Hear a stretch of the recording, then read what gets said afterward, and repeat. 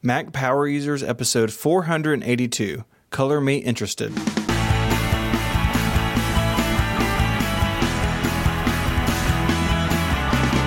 Hello and welcome back to Mac Power Users. I'm your host, Stephen Hackett, and I'm joined by my friend and your friend, David Sparks. Hello, Mr. Hackett. How are you today? I'm doing well. We're back here with some more feedback and follow-up, and I was trying to think of something else to round that list out, but I didn't succeed, to be honest. I don't know. I'm looking at the outline, and I see lots of confessions going on throughout the show. There are some confessions. There are some ideas about file management, and at the end, we're going to talk a little bit about what we want to see from WWDC. It's about a month away as we record this, but we're not going to have another kind of feedback, free-flowing episode between now and then. So we're gonna put the Mac Power User stake in the ground a little bit early for WWDC. Yeah. Also, I will say that on my morning walk today, I saw that hawk again. Not promising it, but maybe there'll be a murder today as well. I feel like murder is a strong word for like what happens in nature. But yeah, you're the hippie, not me. It's exciting though. It is exciting. I don't see him right now, but he's out there, though. This morning. He's waiting. He's out there. Maybe he already got something.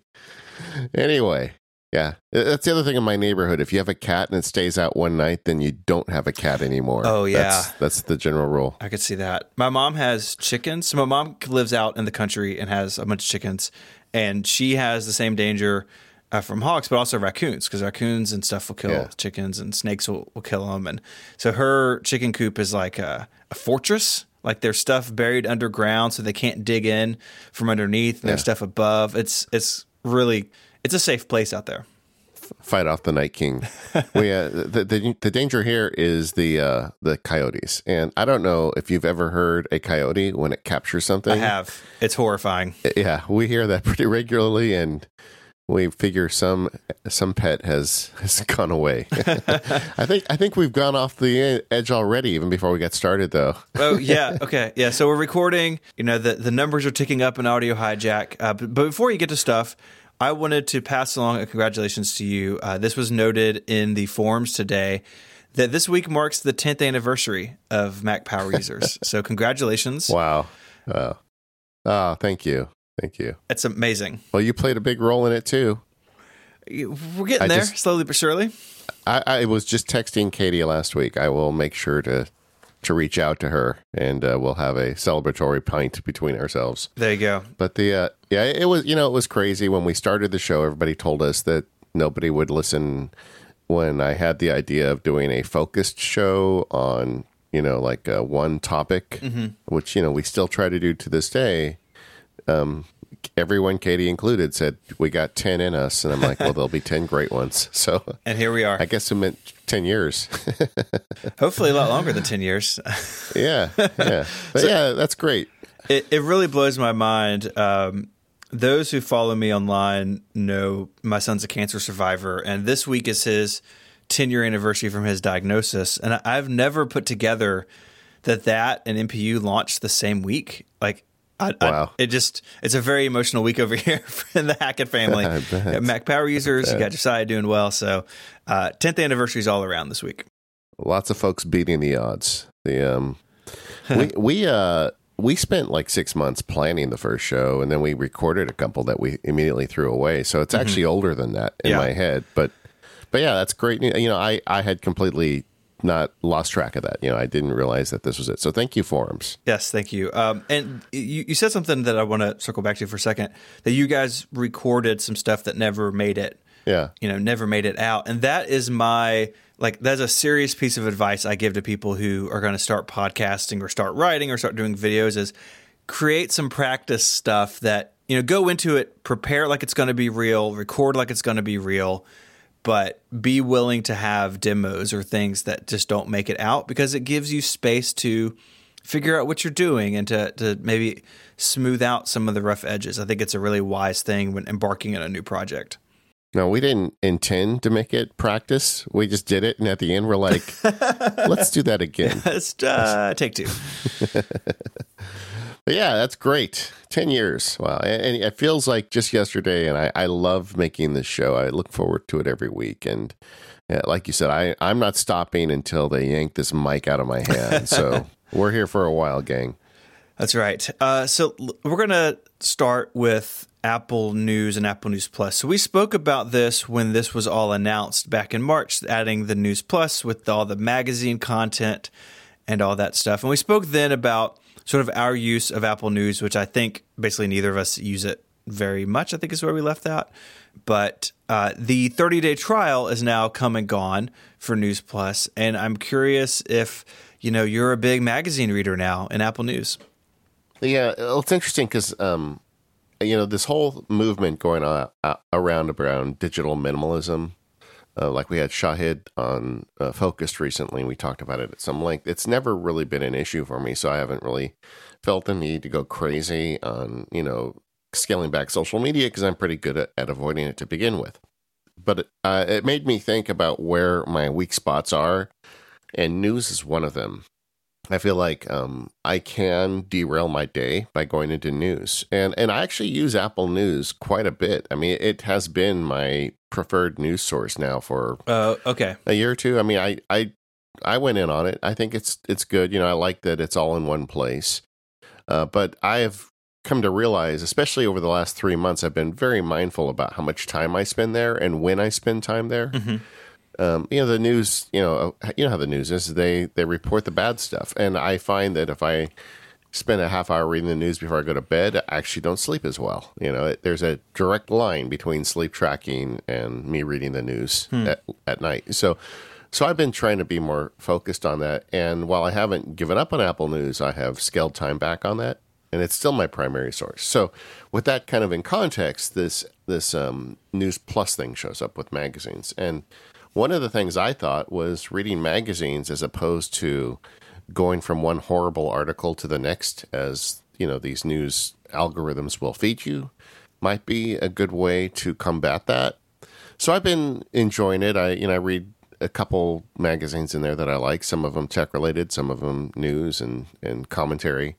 And the interesting thing for us is, my kids are into it too, and different industries, and a lot of those industry magazines are in Apple News. So the $10 a month for 4 people is something that is a lot easier to justify than for one person.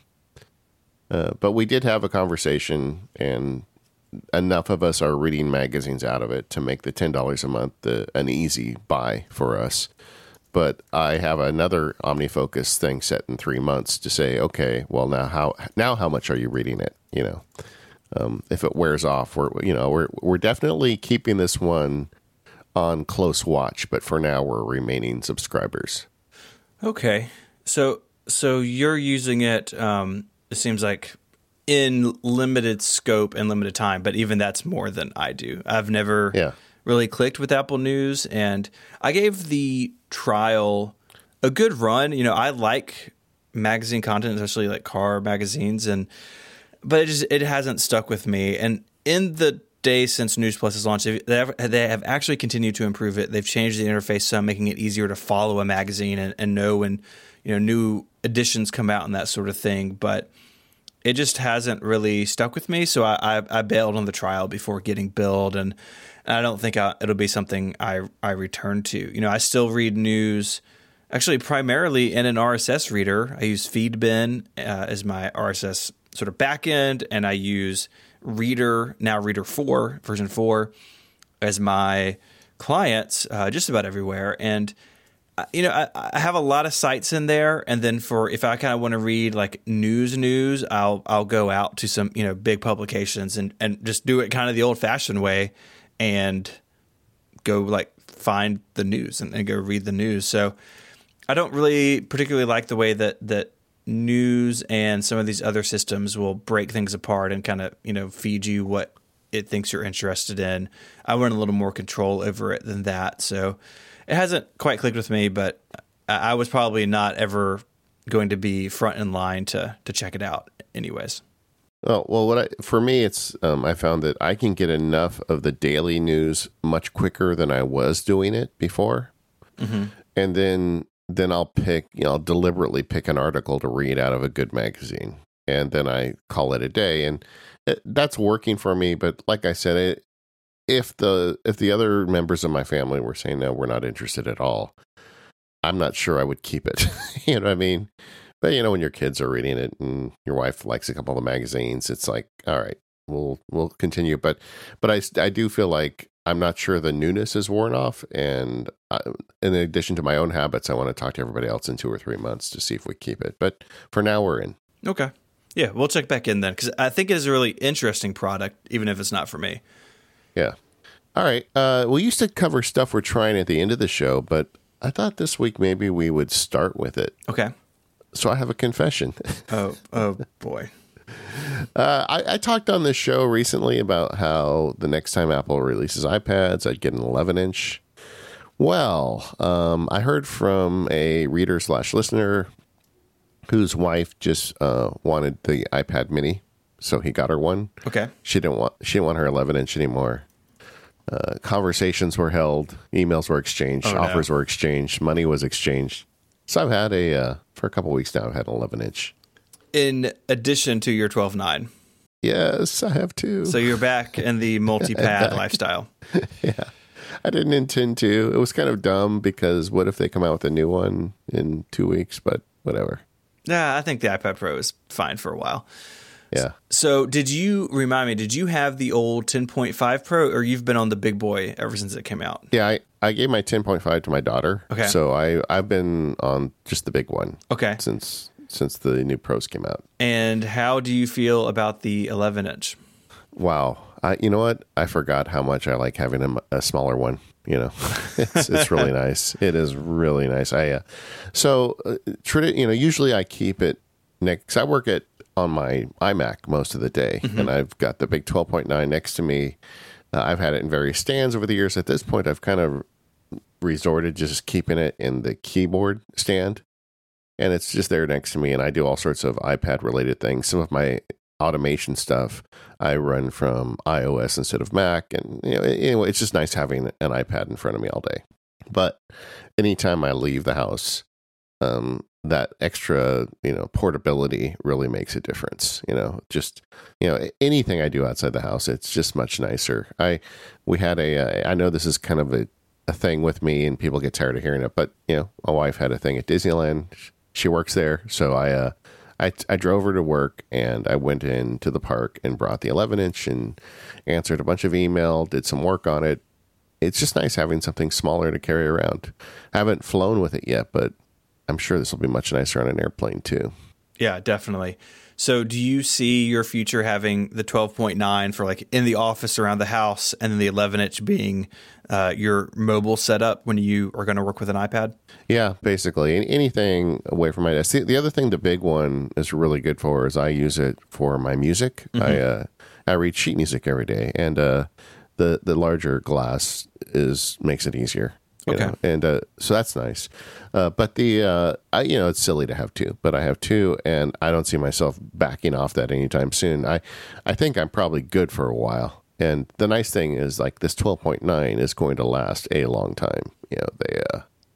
That's the problem with the iPad, right? You buy one and it runs forever. So I don't feel like I need to replace them both every year or every time they have a new cycle, but having the two different sizes, I can see the benefits of both. And I know it's a total luxury, and don't make fun of me, but that's just, it is a nice luxury.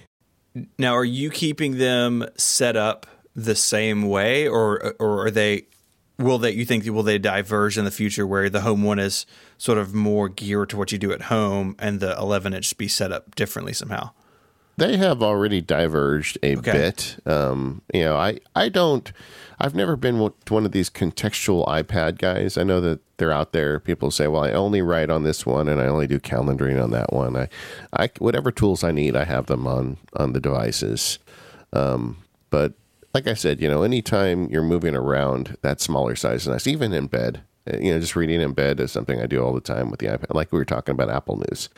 I do that on that iPad, and the smaller one is much easier. It's a noticeable difference between the two, and this is where I make my confession.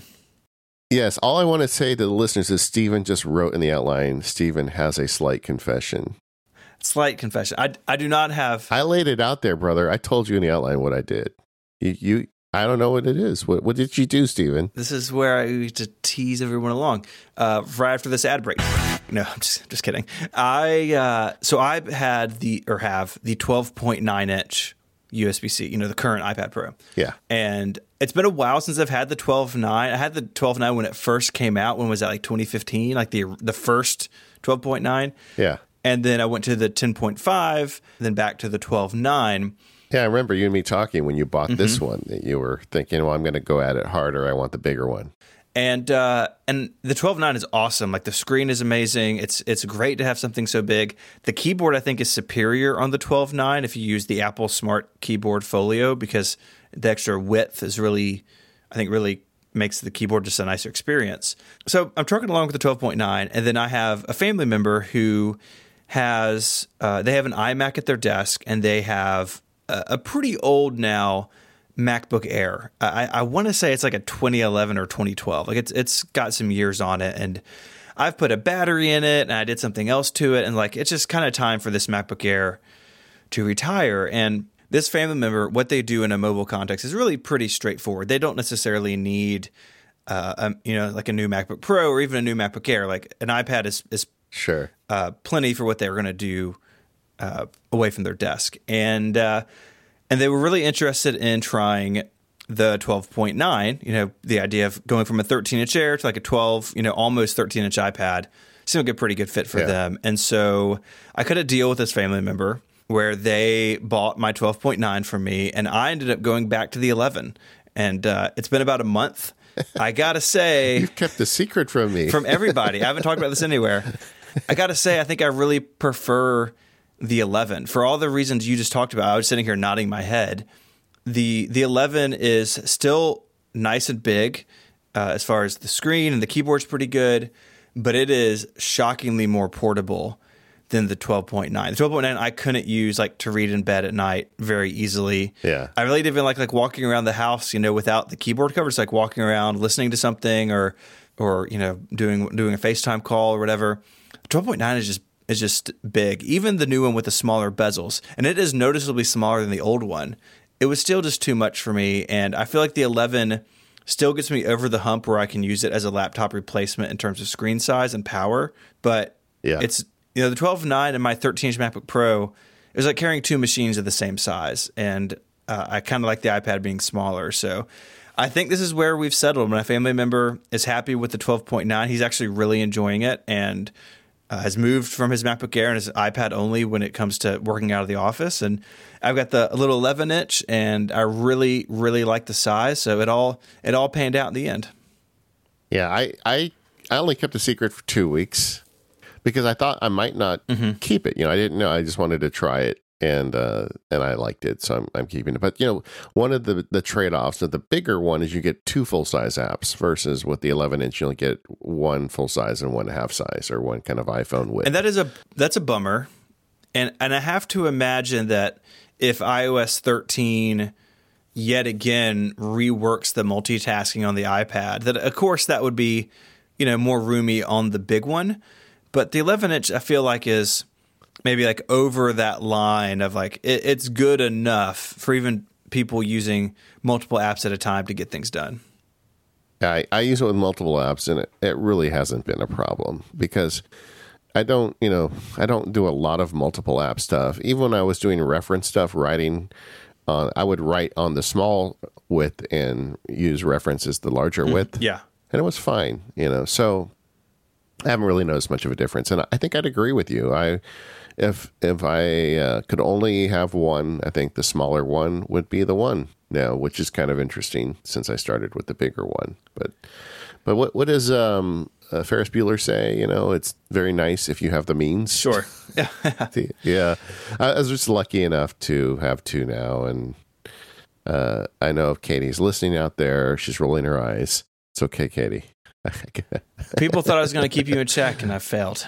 I really have. No, I mean you were worse. You had one longer than I did, man. But I still only had one. It was a seamless transaction, selling the 12.9, going to this. Yeah. So yeah, you're better than I am. You're a better man than I am. But yeah, I do like it though, and it's nice, and I understand why people like and prefer the 11-inch. But the I'm not getting rid of the 12.9. Still does some good work for me. Yeah, I could totally see it in that environment of like it's mostly at home, maybe even mostly on a desk. Like it is more like the notebook replacement because of that screen size, and the keyboard width, which is another critical element for some of us. Yep. Well, we did it. iPads all over the place. Well, that just makes our talk at the end of this episode about WWDC all the more important. We have more in the game, more skin in the game right. now. I did want to briefly talk about TextSoap, which we mentioned, I want to say, on the menu bar episode. TextSoap is this great little Mac app. I say little, it's not a little app. It does all sorts of crazy things where you can feed it text and it can do all sorts of things to it. So you can do capitalization, conversions to uppercase and lowercase. You can copy in HTML and just get the text out of it. You can do all sorts of stuff with Markdown. It's really powerful. And I've had it on my Mac for a while now, but I've only ever used it in like sort of weird situations. Like sometimes you copy something from a website and it comes with a bunch of garbage because the website's not built very well, and you can go there and clean it all up. Or maybe I download something that's just HTML and I just want lots of different things. Yeah, it's just a great utility. Yeah, absolutely. It should be in everyone's menu bar if you deal a lot with text. But one problem I've run into, it's been part of my workflow in the Mac for a long time, is when I'm doing sort of banking stuff for Relay, the company.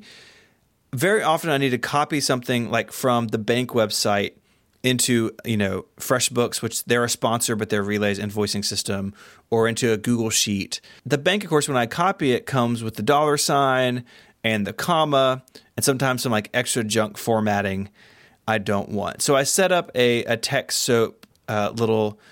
It's not really a script, but like a little job where if I paste in, $1,200, so $1,200, and I name the job Clean Money, and it gets rid of the $ and the comma and any other extra junk, and then I can paste out just 1200. Okay? I just need the digits and not all the formatting. Does that make sense? Yeah. But what I want is a way to do this more quickly. So I've been doing it in TextSoap, which is pretty fast. But if I have something just on my clipboard, you got to get it into TextSoap, or if it's already in a document, it's easier. But then I have all the junk formatting in the document, or I don't want it. And so I've been playing with some ideas on how to work on this, and we're going to do a Keyboard Maestro episode here pretty soon. You're finishing the field guide for that, and as we've spoken about, I don't have a lot of experience with Keyboard Maestro, and actually none in recent years. So I've been playing with that. Maybe that can help me do this, more quickly just on the pasteboard. And so it's a problem I'm still working on. But using some apps that we've talked about in the past and some apps we're going to talk about in the future to take this little squeaky bit of my workflow and make it run more smoothly. Yeah, it's nice when you can do that. Mm-hmm. I believe, I should look this up. I believe TextSoap is part of Setup. So if you have a Setup subscription, you've already got it. But it's a great tool.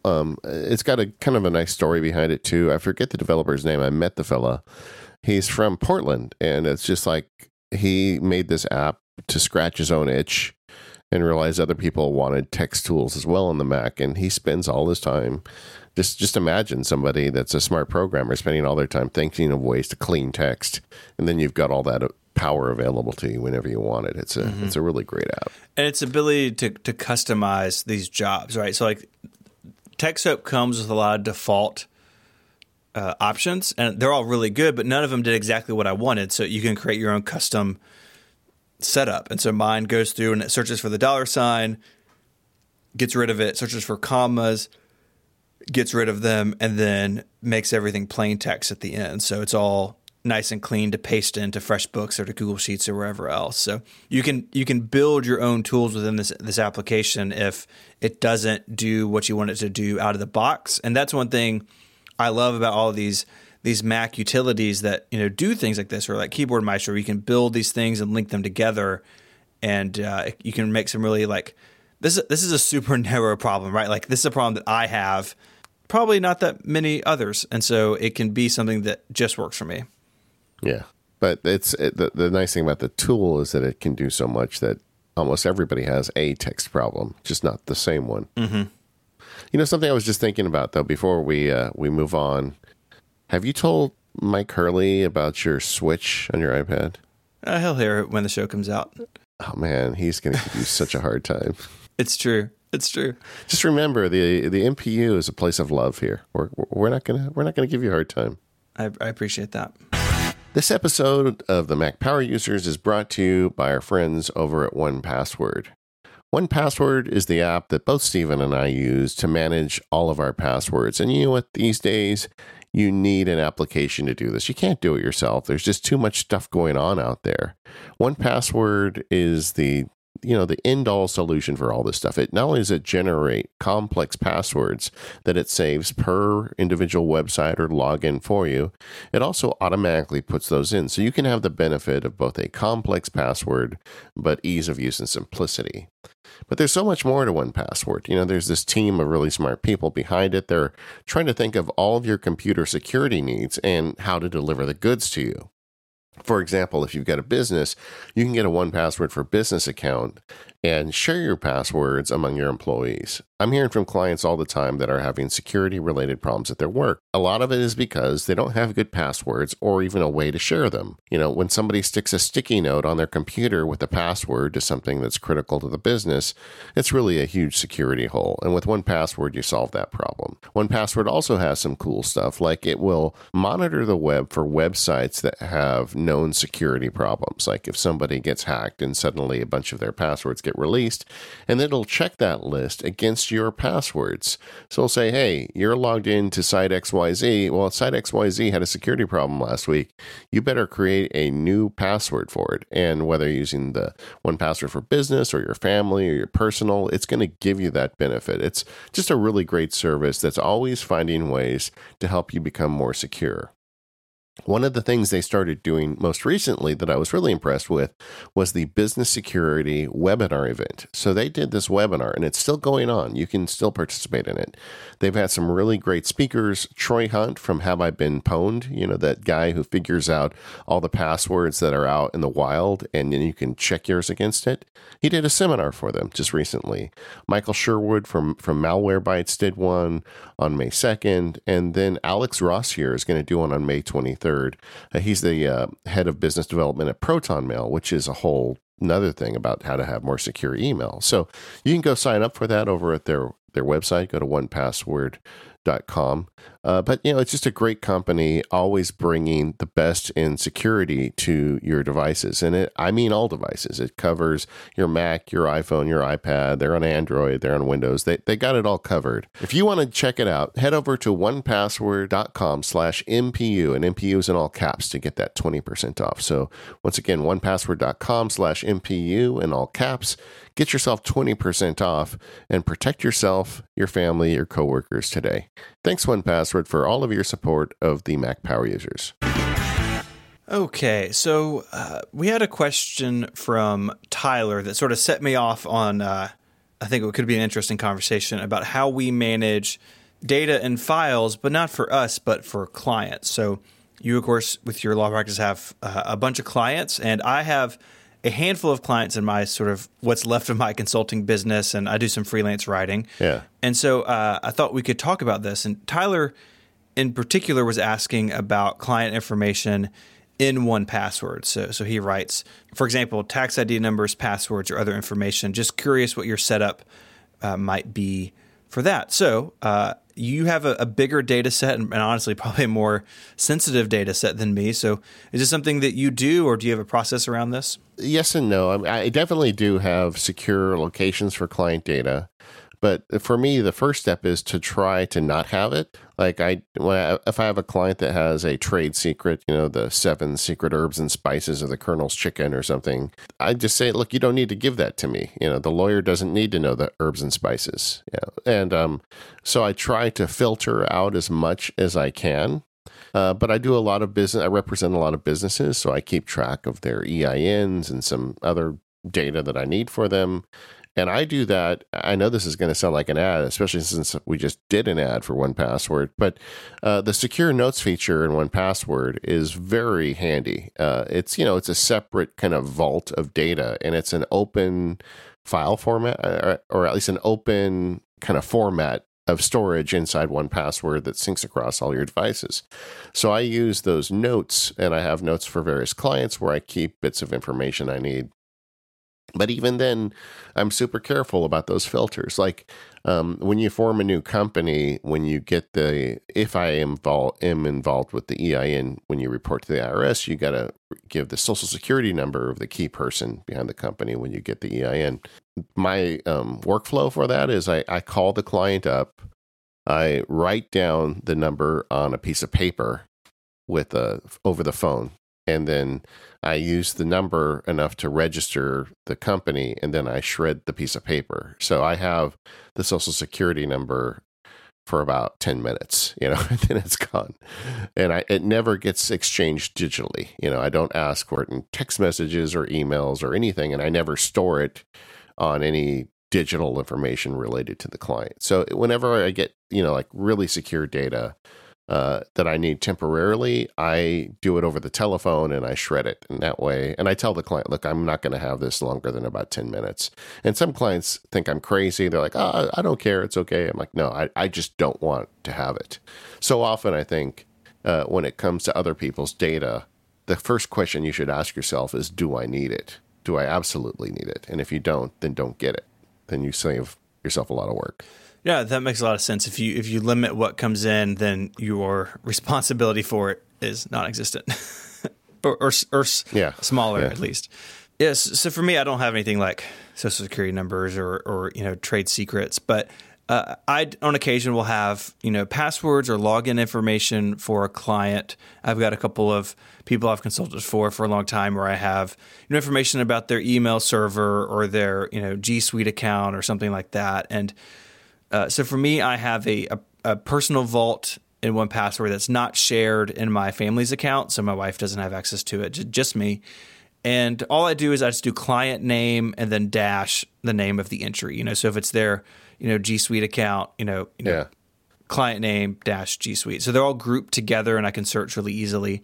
I also have sometimes in there, if I have something about how something is set up, I'll attach screenshots to that record. A really cool thing in 1Password is being able to add images or attachments to an entry, and so I have some of that in there as well.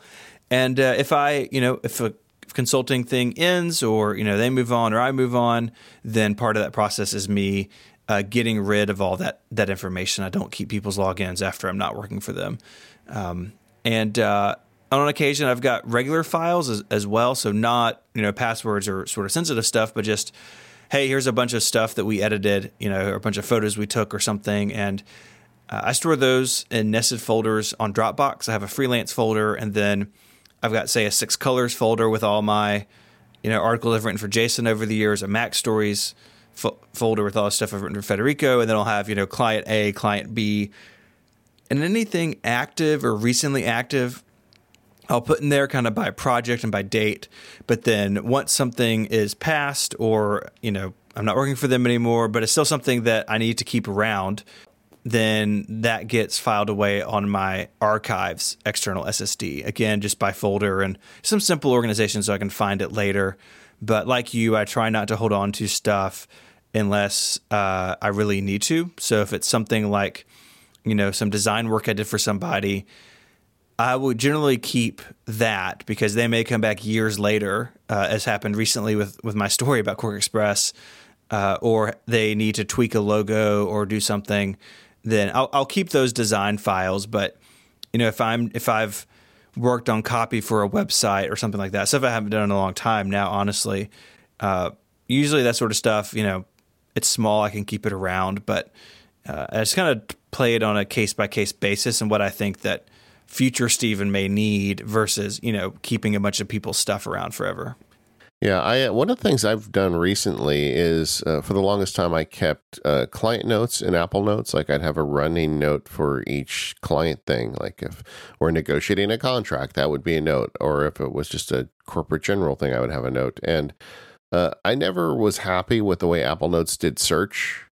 And so about a month or two ago, I started moving a bunch of that stuff into Ulysses, in a section of Ulysses that is, alphabetized list of clients with inside of it separate subgroups for transactional items, disputes, general information. And it takes a little bit of clicking sometimes to get to it, but I like having to see everything in one place and know that everything is there, that I didn't miss something because the search didn't catch it, and I kind of like the compartmentalization of Ulysses for that stuff. So I've been doing an experiment on that, which I think is going to take, and I'm going to start slowly moving a lot of stuff out of Apple Notes over to Ulysses for client reference, and that's working for me good.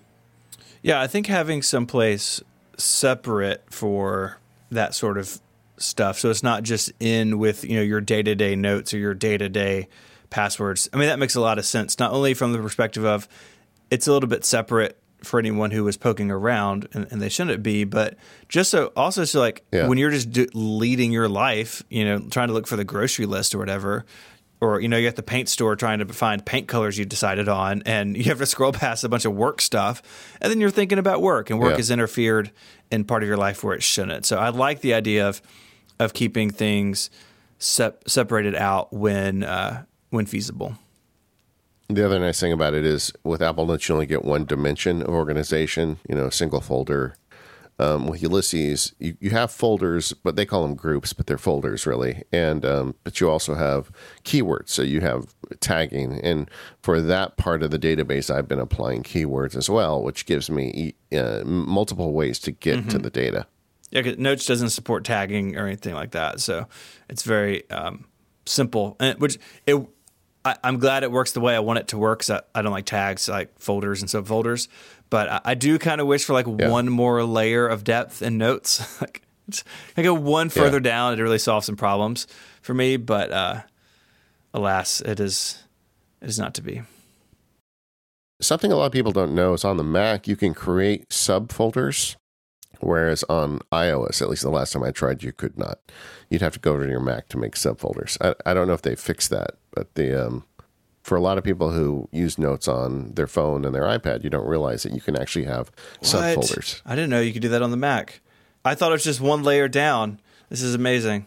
Yeah, man. Just go on Notes on your Mac. Just drag one on top of the other, and you're good. Keep on going. Well, I know what I'm doing later tonight. You're at Folder Fest. Woohoo!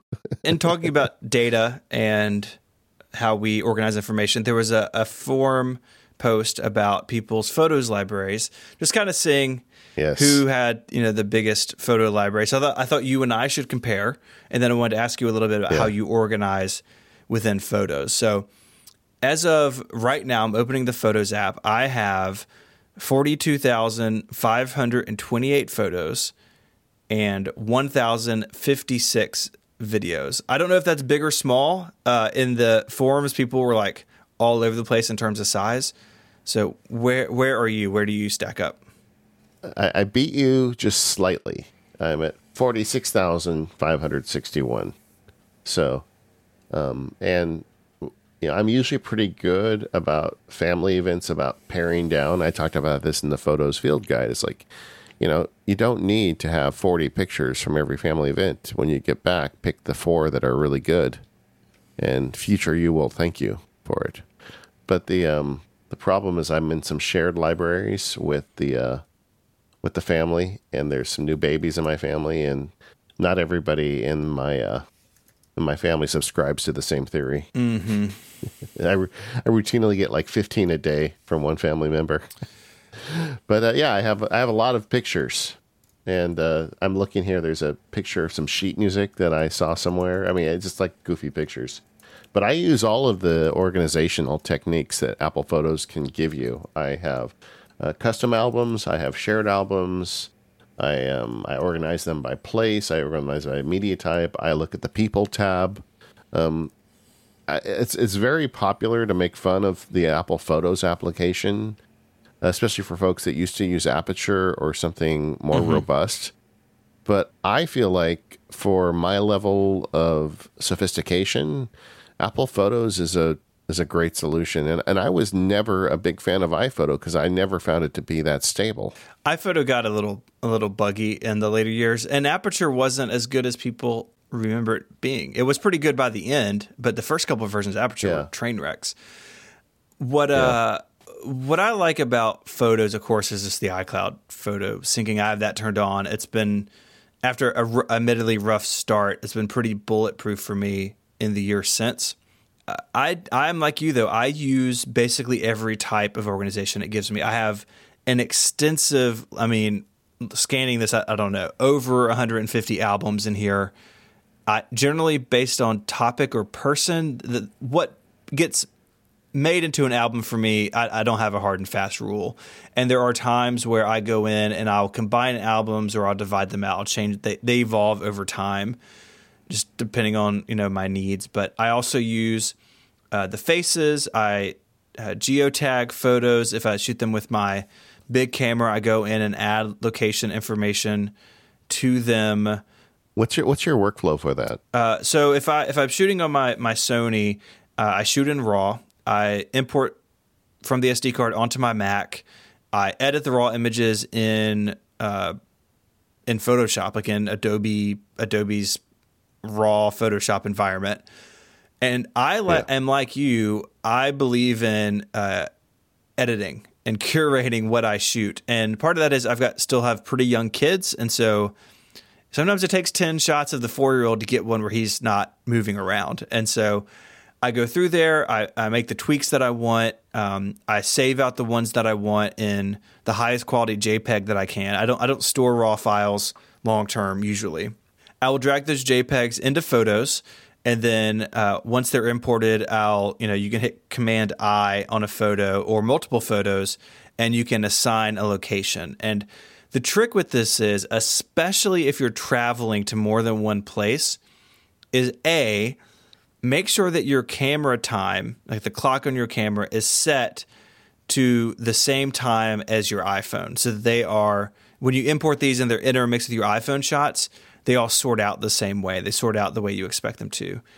And for every location you go, shoot a picture on your iPhone so you have the GPS information of where you are. And so if you're on a family vacation or you're on a road trip and you have multiple stops and you may not import the photos for a couple of days or a couple of weeks even, you're going to forget where those were taken. You're not going to know exactly where you were. And if you have an iPhone image, you can just see where they were and you can make those adjustments in Photos after you import them. And for me, that's really been a pretty bulletproof way to make sure that all the metadata in Photos is as correct as could be.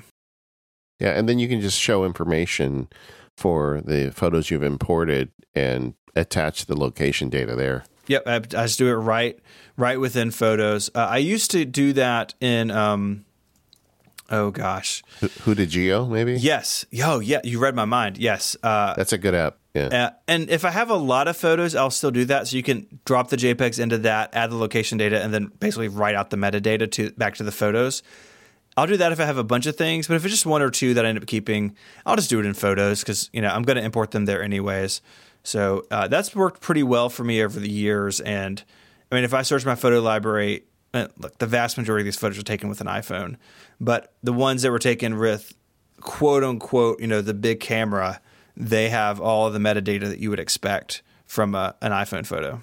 Yeah, and you can get, there's a couple ways you can do it with Hudageo. You can buy a little GPS, dongle. It's a little device that just stores a GPS file. Then you download that to your Mac, and then it uses the time code to say, well, at 10 o'clock, he was at this location. So attach that location's geodata to the photo. You can also do it with I believe there's some apps on the iPhone that you can use just to run a track, although it's a little hard on your battery. And then you can do it. Or the simpler way, like Stephen was talking about, if you're not that intense about it, like we went to my niece's house, I took a bunch of pictures with a fancy camera because they were babies. And when I got back, I just typed in her name in the address field because I already had her in my contacts database, and it grabbed her address and just attached her address. Now, it's not going to say front yard versus backyard. It's right like you would have with the iPhone. You have very precise data, but it's close enough for me. And just taking a minute to do that when you do the sort is nice. I think we went down a little side road there, though. That's okay. I would love to get into photos big time, maybe sometime this fall. Okay. I think it's a really powerful app. Let's do it. All right. We got some more to talk about, but let me tell you about our second sponsor, and that is our friends over at Text Expander. Text Expander is just one of those tools that if it's not installed and running on my Mac feels broken. It feels like it's not doing what it's supposed to do because Text Expander has just found its way into not only my workflows for certain tasks, but kind of my just general computing on my computer. And with Text Expander 6.5 and 2.0 for Windows, Smile has brought a new visual editor to your snippets. Text Expander for a long time has had lots of really powerful features like snippet fill-ins, dates and date math, nested snippets, and more. But this new editor makes it easier to see and understand what they're doing so you can build things more quickly and build things in a more robust fashion. You can insert words, phrases, forms, templates, and more with just a couple of key clicks anywhere you type. So it's not just in your Word documents or your Markdown documents, but it's in the browser, it's in iMessage, it's in Slack. Wherever you are, Text Expander is right there with you. You can take control of your time and productivity by letting Text Expander handle your repetitive typing tasks. So one thing I've got to do on a monthly basis, I have to send these reports to a couple of people for work, and it's just over email, but it's a template of, these payments were made on this date, and this was sort of the category they're in. And I could go through and type all that out month after month, but it's going to be error prone, and it's going to take more time. And so now I've got a template in Text Expander, and I expand it into a mail message, and I can go in and drop in the amounts, copy them from one place, put them in mail, and send it faster and with fewer errors because Text Expander is it's doing all the heavy lifting for me, really. If you love Text Expander like we do and you love telling everyone about it, you can join the affiliate program to earn a little extra, which is pretty cool. So if you want to learn more or sign up, go to textexpander.com/podcast and show listeners of MPU will get 20% off their first year. That's textexpander.com/podcast, and be sure to tell them the Mac Power Users sent you. Okay, we have the Finder. We're not done with it. As we're recording this, it's just been out for a little while, but we got some things we wanted to touch on. Sometimes in podcasting, the multiverse makes itself known where we're talking about something and it shows up elsewhere. So I just wanted to point people, if they haven't listened to episode 243 of Upgrade here on Relay FM, Mike Hurley and Jason Snell's show. In this episode, Mike and Jason talk a lot about files on the iPad and Finder on the Mac, and how Jason makes an argument that it's not just that Finder should be on the iPad, right? It's that they need to learn from each other, and that both platforms have good things about the way that they work. And, Apple should take things from column A and column B and not just override one with the other. I think it's a really nuanced and compelling argument that he makes on that show. And there's a Macworld article he wrote along the same lines that I'll link as well.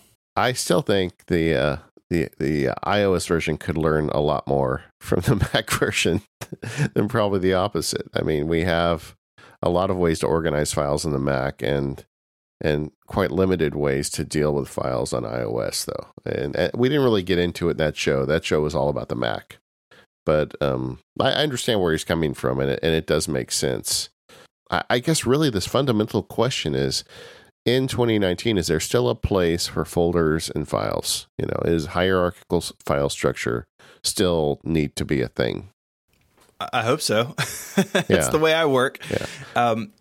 I think clearly there is. I think something that Jason touched on, but something we really didn't, and something I kind of want to talk about now is Finder and your files and your subfolders and everything else, like Finder is kind of the starting line for the Mac in a lot of ways. I think in our show description, we even called it the heart of the Mac. Yeah. Whereas on iOS, even to this day, even with files, iOS is an app-centric platform. Absolutely. So if you want to create a Keynote document, you don't go to Files and then find Keynote somehow. You open Keynote, right? And if you want to open a Pages document, you just open Pages. And if it's a Dropbox, then you navigate to it from within the Pages interface. And that is just, I think, baggage and legacy of where the iPhone came from, that it was all these apps in their little silos, and there was no Files app. There was no central repository. Every file was, or every app was unto itself. And that's broken down over the years a little bit.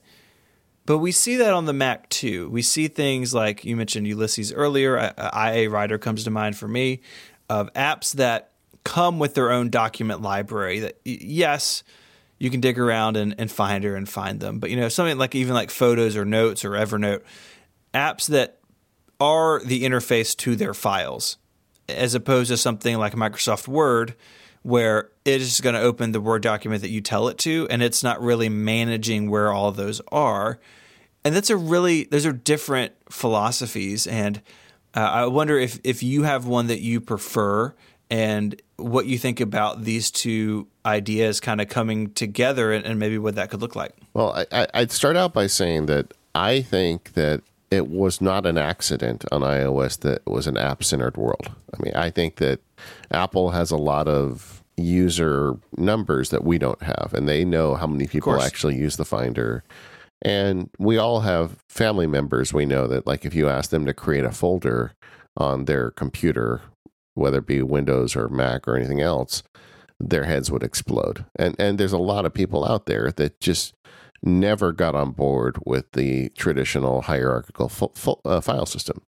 We talked about how much greater that was than the old system we had on the prior systems like the Apple II or the computers before that had the command line interface. How much easier it was to have files and folders. But even that's a bridge too far for some people. And I think Apple was consciously looking at iOS as an opportunity to solve that problem by making it even easier. But the problem was that in making it easier, they didn't have enough complexity to make it work for a lot of people. And I think that's why they've backslid on it a little bit. That's why they have nested folders. They even have an application like Files now. I mean, I remember when the iPad was new that the only place you could find your files was in your apps. I mean, now you have the option to see them elsewhere and put things together in different places. But, the only place you could see it in the old days was the Keynote files were in Keynote and the Pages documents were in Pages, and that was that. That being said, I feel like they have taken steps toward the Mac in creating the Files app, but I feel like they were half steps and they need to go further. Yeah, I agree. And I think that the idea of you just open the app and anything you can do in the app document wise is there, like that is way more approachable than Finder. It's way more approachable than what subfolder did I save this in.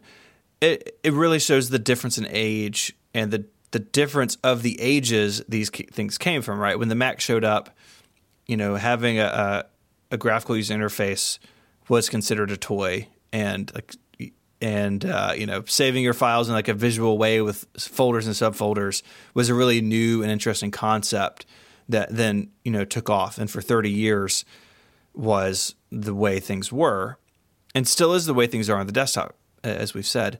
But the iPhone shows up, and Apple has an opportunity to rethink that and to put the power of managing your files, like kind of put that away. And hey, just open the app you want to do stuff in, and all your stuff's there for that app. And I remember in those early days, especially when the iPad came out, the iPhone, I didn't ever feel like it was as big of a concern. But the iPad shows up, and people want to use it as a computer, quote unquote.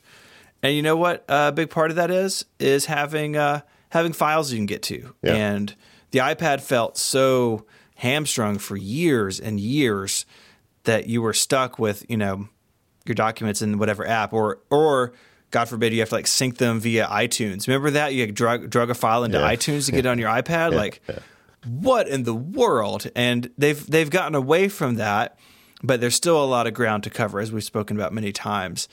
And I can't help but wonder if Apple sees all this and they don't want to push it as far as some of us want to, again, because of that user data, because of the people they're trying to reach.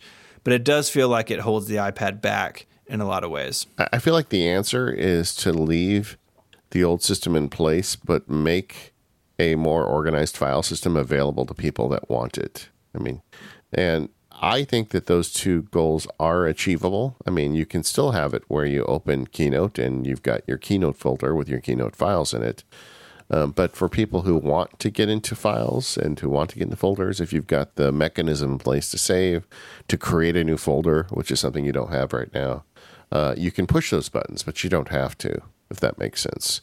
But also I appreciate that this isn't the Mac, and I don't think it needs to have all the power of the Finder that we talked about in that episode. I'm not looking for a copy of the Finder. But I think it needs to be a little more cooperative with people that need to do things.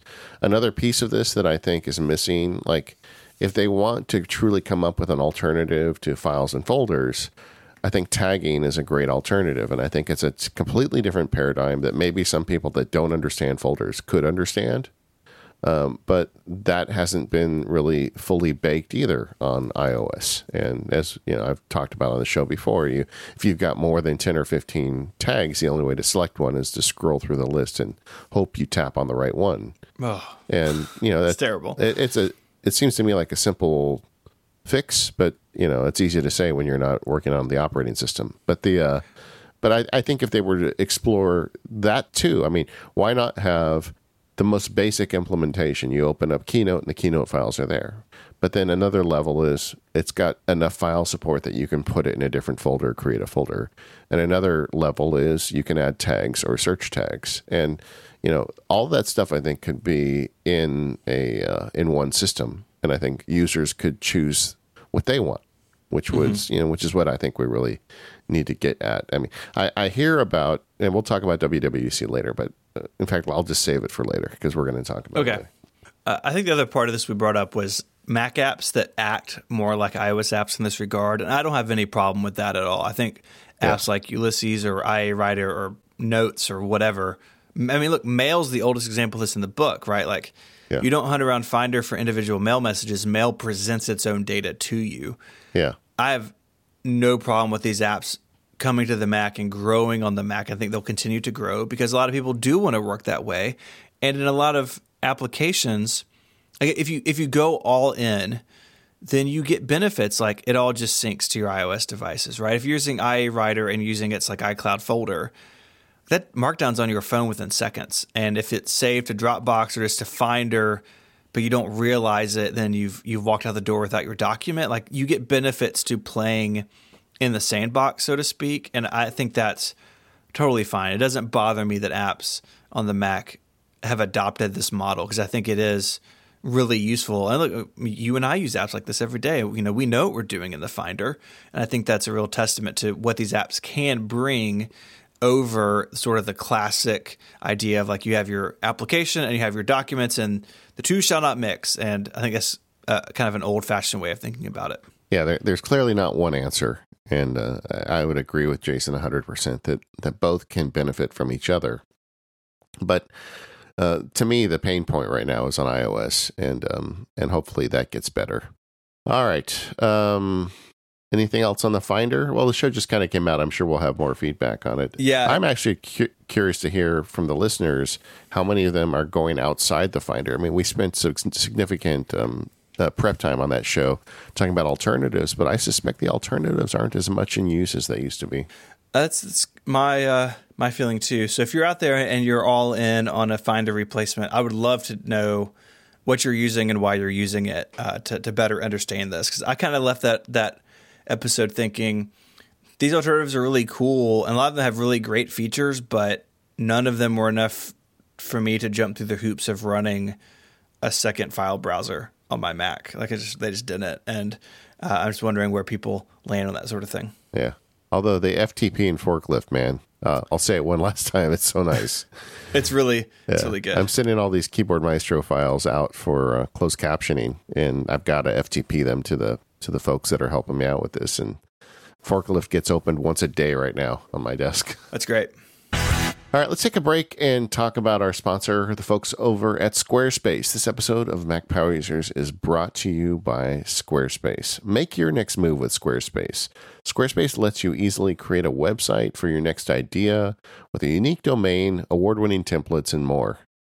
So what do you want to create? Maybe it's an online store. Maybe you want to put together a portfolio of pictures of a new baby in the family, or make the next great blog. Squarespace has the all-in-one platform that lets you do just that. There's nothing to install, no patches to worry about, no upgrades needed. You don't need to worry about any of that stuff. Squarespace has got it all covered, and they have award-winning 24/7 customer support if you need any help. I can attest to their 24/7 support because occasionally I have issues. I use Squarespace for both MacSparky.com and my legal site, and man, they get right back with you. They've got people all over the globe answering email at all hours. And they let you quickly and easily grab a unique domain name, so all of those award-winning templates are beautifully designed for you to show off your great ideas. I made the big move to Squarespace. I've lost track of it now, maybe 5 years ago, and I have just not regretted it one bit. I don't want to be a web developer. As much as I like being a nerd and talking about nerdy things, getting lost in the HTML or whatever the current web code is that everybody does is just not something I have time for or that I want to focus on. So I offloaded this to Squarespace, and they've served me really well. And another thing I really like about Squarespace is it's a guilt-free way to get non-nerd friends on the internet. I don't know about you, Stephen, but I just had somebody in my life that wants to set up a website for a new thing they're doing, and this happens to me at least 2 or 3 times a year. And I always do the same thing. I say, come over to my house. I will help you get a Squarespace account. My fee is that they use the MPU offer code. But I set them up. It takes an hour or two to show them how it works and how to upload pictures and, how to do the blog. And these are people who really don't understand computers. But once they see how easy Squarespace is, they leave here, they're super excited, and they have a website that I do not have to manage. So that's an additional benefit. Anyway, Squarespace plans start at $12 a month, but you can start with a trial with no credit card required by going to squarespace.com/MPU. And when you decide to sign up, use the offer code MPU to get 10% off your first purchase of a website or domain, and to show your support for us here at the Mac Power Users. We like that. Once again, that's squarespace.com/MPU and offer code MPU to get 10% off your first purchase. Thank you, Squarespace, for all of your support of this show and all of Relay FM. Squarespace, make your next move, make your next website. So as promised, we're going to talk a little bit about WWDC.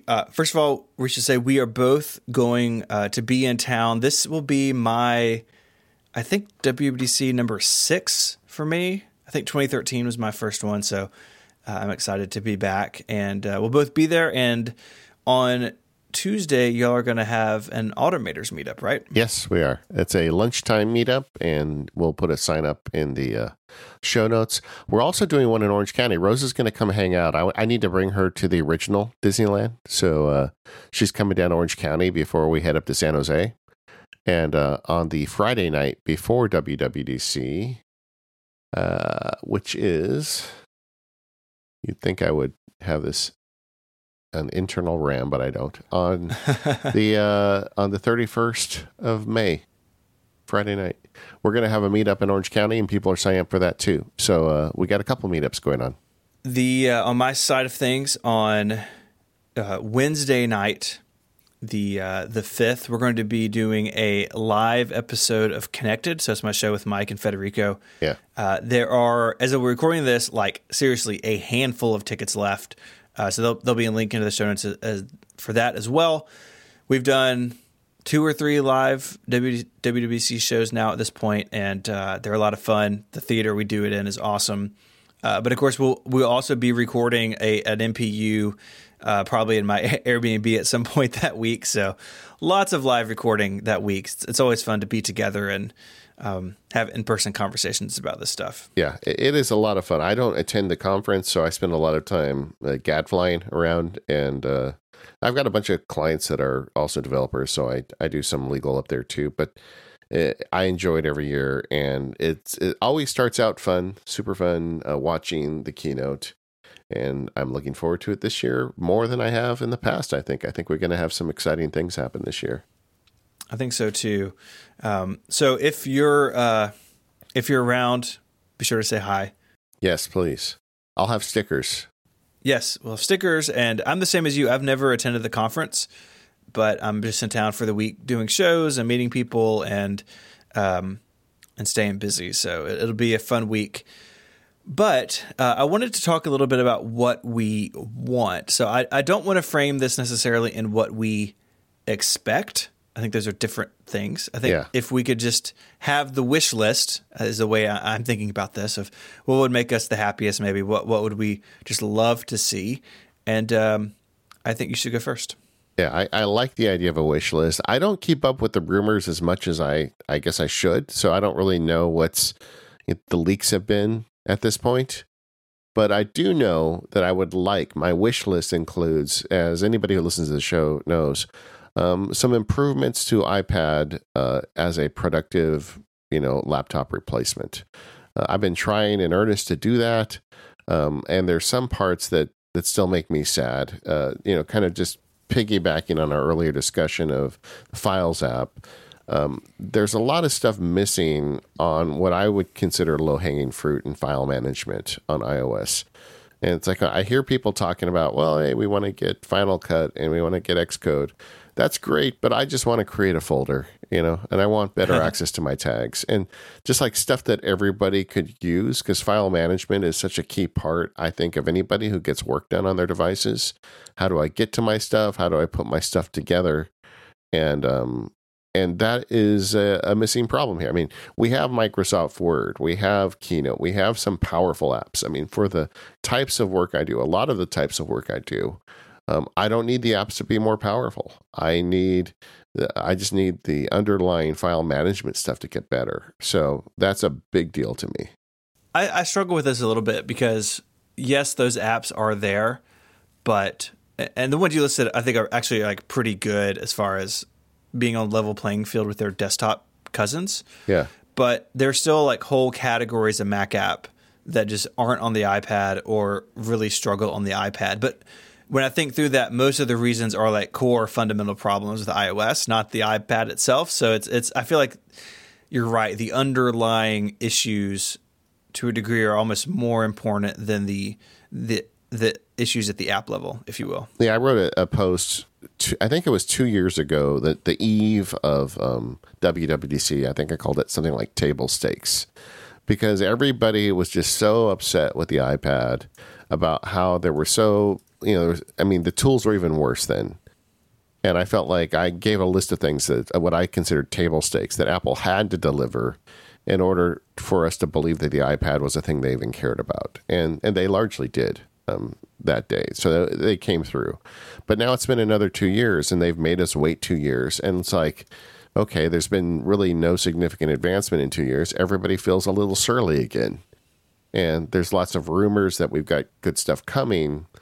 But this file management thing to me is such a foundational issue. It's like, okay, let's say you do want Final Cut for your iPad. Do you have a way to group your media into folders? Do you have a way to get your media, like when we had Jacob on a month or two ago, and he was talking about everything he had to do to try and get files into his iPad? I mean, if you don't have those problems solved, the advanced applications, I don't see how they can work or even get developed. I mean, who's going to develop an advanced application for the iPad if they can't have an easy way to access and manage files? So I just feel like that is the table stakes now. And the scary thing for me is I have seen some of the rumors. I think 9to5Mac had a bunch of rumors a few weeks ago, and it talked about improvements, but nothing mentioned the word file management didn't appear, Mm-hmm. And the Files app, maybe they think it's good enough still. And if they do, I would argue they are wrong. It just holds so much back. It's just that common ground, a common layer that is everything touches at some point. And if it's shaky, then the rest of it is secondary. Yeah, just like I was talking about earlier in this show, get me better ways to manage and create folders. Give me easier ways to move files around. Give me easier ways to import files into the device. Just the basic stuff like that. I mean, and also improve tag creation and access and tagging. I mean, those are the foundational things. So I guess you're talking about what am I wishing? What would I like to see on the iPad? It starts with that foundational file management stuff. All of the above. Yeah, absolutely. Another thing I'd like, I guess, switching over to the Mac side, and I guess what I would say is I'm kind of like, that's the one thing for me on iPad is you got to get the file management. There's a whole bunch more I've been hearing about. I think you've got some of these on your list, and there are improvements I would like to see to iPad, but I need the table stakes. I need the improved file system in order to make it work for me. I'm seriously going to consider, does the iPad work as a mobile device for me if they don't improve this stuff, Anyway, the something I'd like to see on the Mac side, we've heard the rumors about Marzipan. Everybody who writes podcasts, talks, makes videos about this stuff has been making fun of the Marzipan transition apps we got last year. The news app that can only open one window at a time, the voice recorder, a bunch of that stuff that came over to Mac. And it is bad. I mean, they're bad. And I feel like that Apple shipped something last year. I'm not going to prejudge what they're going to do this year, but what would make me happy is to see them, take that ball further down the road and have a real solution to put iPad apps on the Mac that, that's not as bad as what they did last year. And I kind of feel like we're going to get it. I can't imagine they're going to show up with it in the same status it was last year. I believe that what we've seen this year with news and home and voice memos and stocks are proof of concept more than anything else, right? That I've got to believe that they know that it's not acceptable for a flood of new apps to the Mac because they are bad and they don't behave like Mac apps and they do strange things and they're kind of buggy. And no doubt that there's no doubt in my mind that this version of macOS that's coming is probably the most important release of macOS in a decade. I just firmly believe that maybe like since the Leopard or Snow Leopard days, we haven't seen something this important. And part of that is that Mac apps are going to change. What we view as a good Mac app now is going to be different in 5 or 10 years, maybe even quicker than that, depending on how these other apps look and work. And I fear a little bit that they're going to have like a class system of Mac apps like there used to be, where like you were stuck in classic mode, or you had Carbon apps and you had full Cocoa apps, and they all three felt different and looked different. But I hope it's not as bad as that. But I do think they need to tell a story that you can build real and good Mac apps with this technology. And so I'm hopeful that they are going to get it right, because unlike some people in our community, I do think Apple still cares about the Mac. I do think that they are making investment in it. They wouldn't be re-architecting Mac OS to run iPad apps if they didn't care about the Mac. They wouldn't do it. Yeah, if they thought it was dead, this wouldn't be happening. That's right. And so I because of that belief, I choose to be hopeful that whatever we're going to see with Marzipan is a positive change, that these apps will be good. It occurs to me as we started talking about this, I didn't explain Marzipan, and there may be some listeners that don't read every rumor article.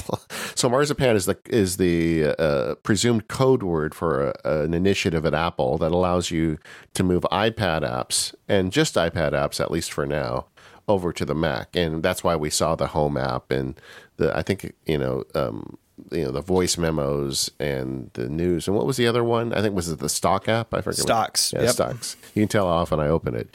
But to move them over to the Mac, and the idea would be to have an easy system where people who make fantastic iPad apps to be able to sell it to people who want to use it on the Mac or have it alternatively run on the Mac. And so imagine, the easy ones here are things like Netflix. Netflix doesn't have a good solution on the Mac, but if they could just push a button and export their iPad app to the Mac, you could watch your Netflix on your Mac with very little trouble. But what if it got even better? What if apps like Fantastical or OmniFocus or, really powerful apps that exist on iOS could be run on your Mac? Maybe that's something you would like. And, how do you pick a date when you switch from touch to mouse? Do you have a menu bar? All those little problems are the things that we're waiting to see at WWDC and how Apple handles them.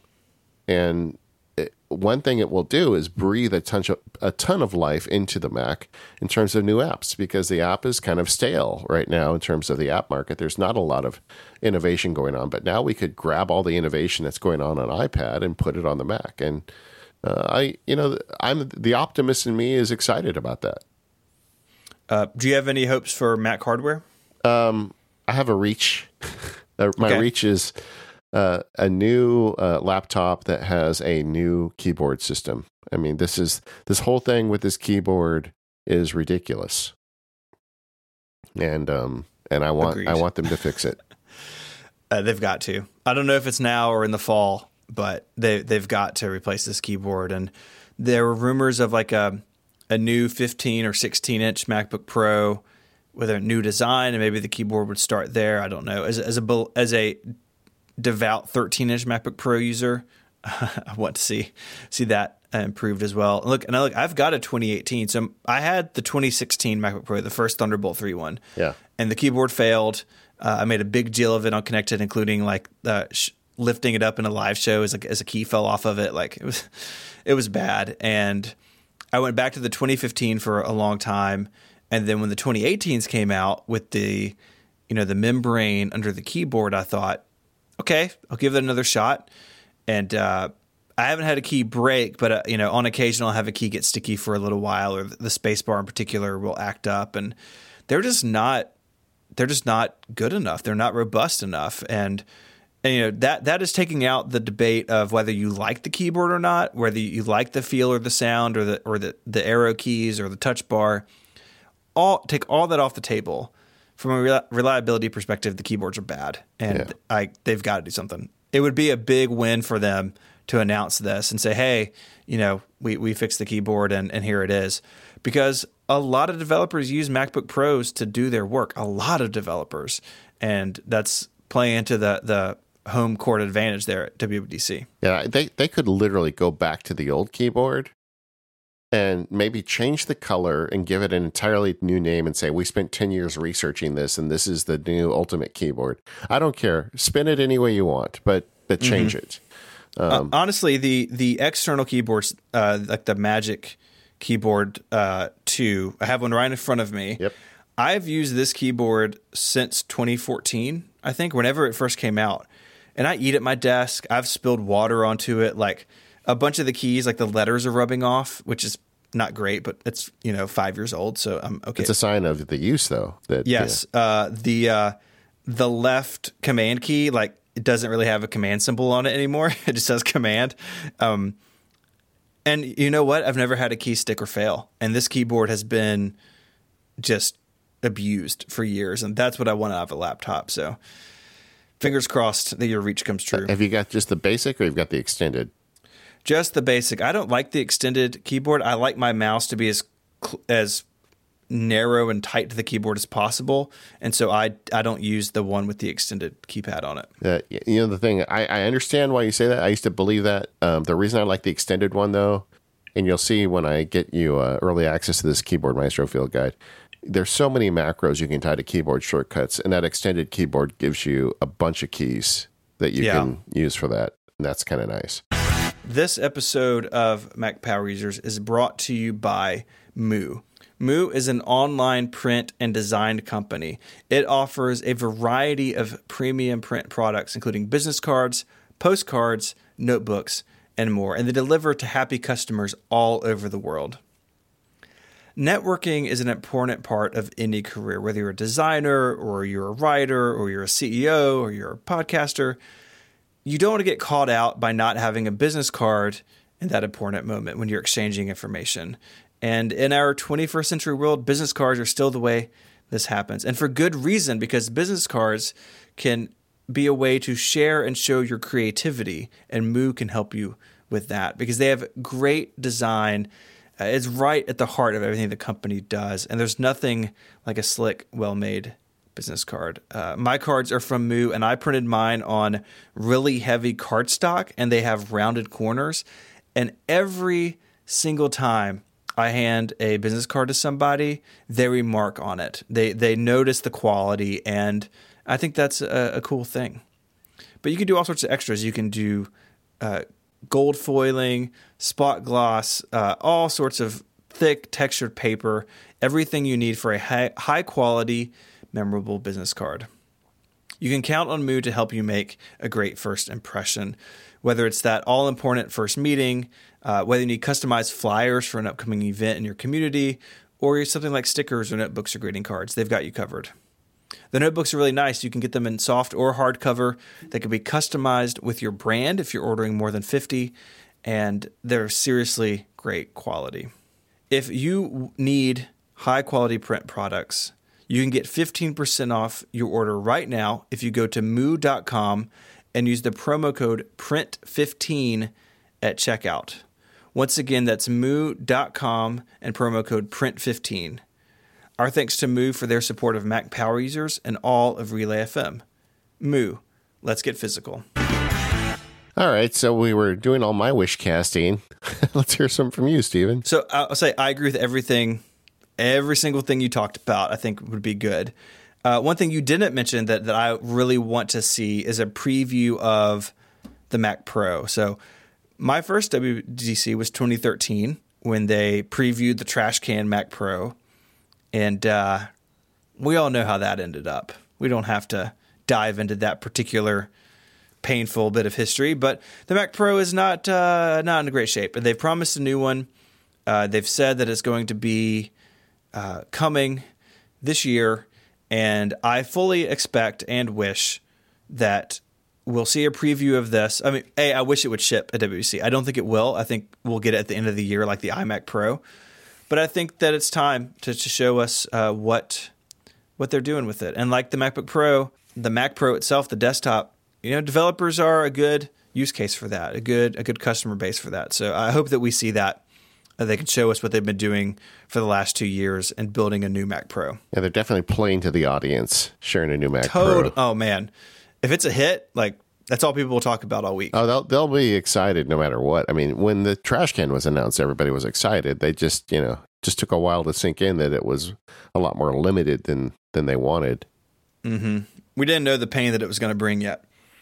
Are you going to do a stealth swap? Am I going to hear a month later that the iMac Pro's gone and the Mac Pro? I think you need to promise us if you decide to get one, you got to share it up front, man. We got to hear the whole story. Oh yeah, so I'm interested in the Mac Pro. So I have the baseline iMac Pro. It's the best computer I've ever owned. I'm really happy with it. But if I had a complaint, it's that I can't use this iMac Pro for 10 years. Because it's all sealed in. I can get RAM added by the Apple Store, but if the Mac Pro truly is upgradable over time, and we won't know that at the beginning. They could say that it is, but we're not going to know that until a few years into it when people try to upgrade it. And so if that pans out, I could see myself moving to a Mac Pro because I do need a lot of power out of my computer. And if it's something that I can upgrade over time, then that feels like something that I would want to do, but we will see. They've got to make a case to me that it's better than the iMac Pro in that regard, but still runs silently like the iMac Pro basically does. And I want to see what the display story is and all that stuff. So color me interested, but not sold quite yet. Yeah, it's funny. I have no desire. I've never been interested in the Mac Pro line because the stuff I do, I do I have an iMac Pro, which is nice because the video render is so crazy fast. Mm-hmm. But I don't think I need to go beyond that. And I really like the all-in-one. I just like the fact, if you saw, in fact, I posted my setup. You can see it. There's nothing on the ground. There's no wires running from this box to that box. I just love that it's all self-contained. And I bought it knowing, hey, this is going to be good for 5 or 6 years, and I'm going to spend a truckload of money to buy the newer version of whatever this is then. And I'm okay with that, And I've got zero interest in it, but I am curious to see how they do it. I hope that it is more upgradable than the trash can was, but I don't expect it to be like the cheese grater. I don't think it's going to be as upgradable as that one was, and I'm just curious to see what that means to Apple at this time. I think that's the question at the heart of all of this, honestly. Yeah. So we'll see. I hope that they shed some light on that mystery this summer. Yeah. You spoke a lot about marzipan. I am in lockstep with you on what I think about it. The only thing I would add to that is that I hope that Apple does something to ease the fear that some in the Mac community have that the Mac is going to become like a watered down big iPad. I'm not saying I agree with that, but some people have that perspective clearly. And I hope Apple addresses that. I hope they have part of their story as, the Mac is still a superset. It's still special. It still has capabilities that these other devices don't have. Not to keep those other devices down, but to really show their commitment to the Mac continuing to be the Mac. We talk a lot on the show about Mac-specific features like menu bar apps and these things that just aren't on iOS. And Apple needs to show they're committed to those things that keep the Mac special. And I hope that we see that there in some way or another. I don't know what that would look like, but just a feeling that, hey, the Mac is still going to be okay, even with all these iPad apps showing up. Okay, so how I talked earlier about, I think there's a solution on iPad to have a simple file system in addition to complex file tools. Mm-hmm. I think that's the same thing on the Mac, and I hope people don't overlook the fact that no matter what they do with Marzipan, all the stuff that's in the Mac is still going to be on the Mac. And, developers that want to take advantage of all of that, like Keyboard Maestro is on my mind because I've been working on it so much. Keyboard Maestro is not going away, no matter what they do. With the Mac, even if they make Siri shortcuts for the Mac, which I think would be really cool, the powerful tools that we have aren't going away and they're still able to be developed. So I just think that we can certainly have our cake and eat it too with this stuff. Yep, I think so too. It's not going to be the sky is falling. I mean, if you're listening to the show, I guarantee you there's going to be blog posts and podcasts that make it sound like the sky is falling for the Mac after this. I don't think that'll be the case. And we're going to record a show after the keynote so we can talk about it more then. But I think we're going to be just fine. I hope that the fear of that problem doesn't hold them back from making as good a possible Marzipan transition as they can. I mean, I hope that they're not so afraid that people will be spooked that they don't make it good in terms of moving the iPad apps over. Does that make sense? It does. Absolutely. What else is on your list? The last thing for me, because your list was so good, is I want, and I've wanted this for a long time now, true, honest to goodness family sharing in iCloud Photo Library. So right now you can have shared albums and you can send photos to people, but there's a lot of limitations around that. And honestly, I just want to pick an album and say, my wife has access to this in her photo library. And, we can move things in and out of them as we want because and I'm sure this is not true. I'm sure this is true for lots of people besides just my wife and I. Our photo library has a ton of overlap, right? I took a bunch of kid pictures at Easter of the kids all dressed up, right? And edited down to the 10 or 11 we were going to keep. And I imported them into my photo library. And then I copied them to her MacBook Air, and I put them in her photo library. We have a big pool of shared data, whatever, but that's so silly.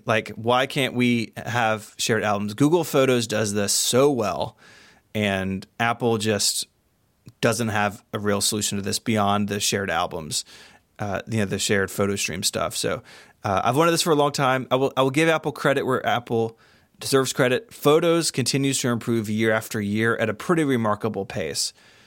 Yeah, it wasn't super great when they relaunched it, but now it's actually really good. And they've done so much in terms of syncing face metadata and all the searching you can do, and the organizational tools have gotten better. And this just feels like something that has to be on that list. And I hope that this is the year because, shuttling photos via SneakerNet between two iCloud photo libraries just isn't acceptable.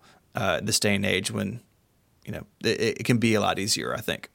Yeah, I feel like it's the obvious next step and it's overdue. I mean, and I hope this is the year. Yeah, I don't know I don't know if it will be, but I agree with you.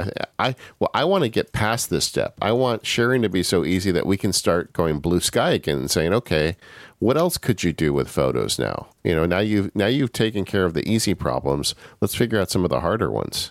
That would be great. All right. Well, hey, we both have got some good ideas. I hope someone at Apple's listening. It's too late now. I'm sure they've already got everything locked in. but I do hope that we see some of these things happen. Man, the files thing on iOS, I hate to keep whining about it, but it is a thing I hit almost daily, and I'm like, this is so solvable. Anyway. Yeah. Okay. Well, anyway, we are the Mac Power Users. You can find us over at relay.fm/MPU. What else we got going on, Steve? Anything exciting going on over at 512 Pixels? I'm working. Hopefully, it'll be up by the time this is up. But I'm working on an article looking at what the next iPhone XR could look like. The XR is a great phone. I had one for a while and really liked it, and I think it has a future. And so I'm kind of like trying to tease out what that future could be. So if I get that done by the time this goes up, I'll be sure to have a link in the show notes. Yeah, I've been working my tail off on Keyboard Maestro. I logged like 60 hours on it in the last 2 weeks. Oh boy. It's coming out great. It's all the screencasting is done now. I'm doing a bunch of post-production stuff. So I have marked my calendar as May 21st. It's the day it's going to release. So now I've stated it publicly. I have to live up to it. So it's coming along great, but that's been a big focus lately. So I'll have a lot more on that in a few weeks. All right, gang. Thanks to our sponsors, 1Password, Smile, Squarespace, and Moo, and we'll see you next week.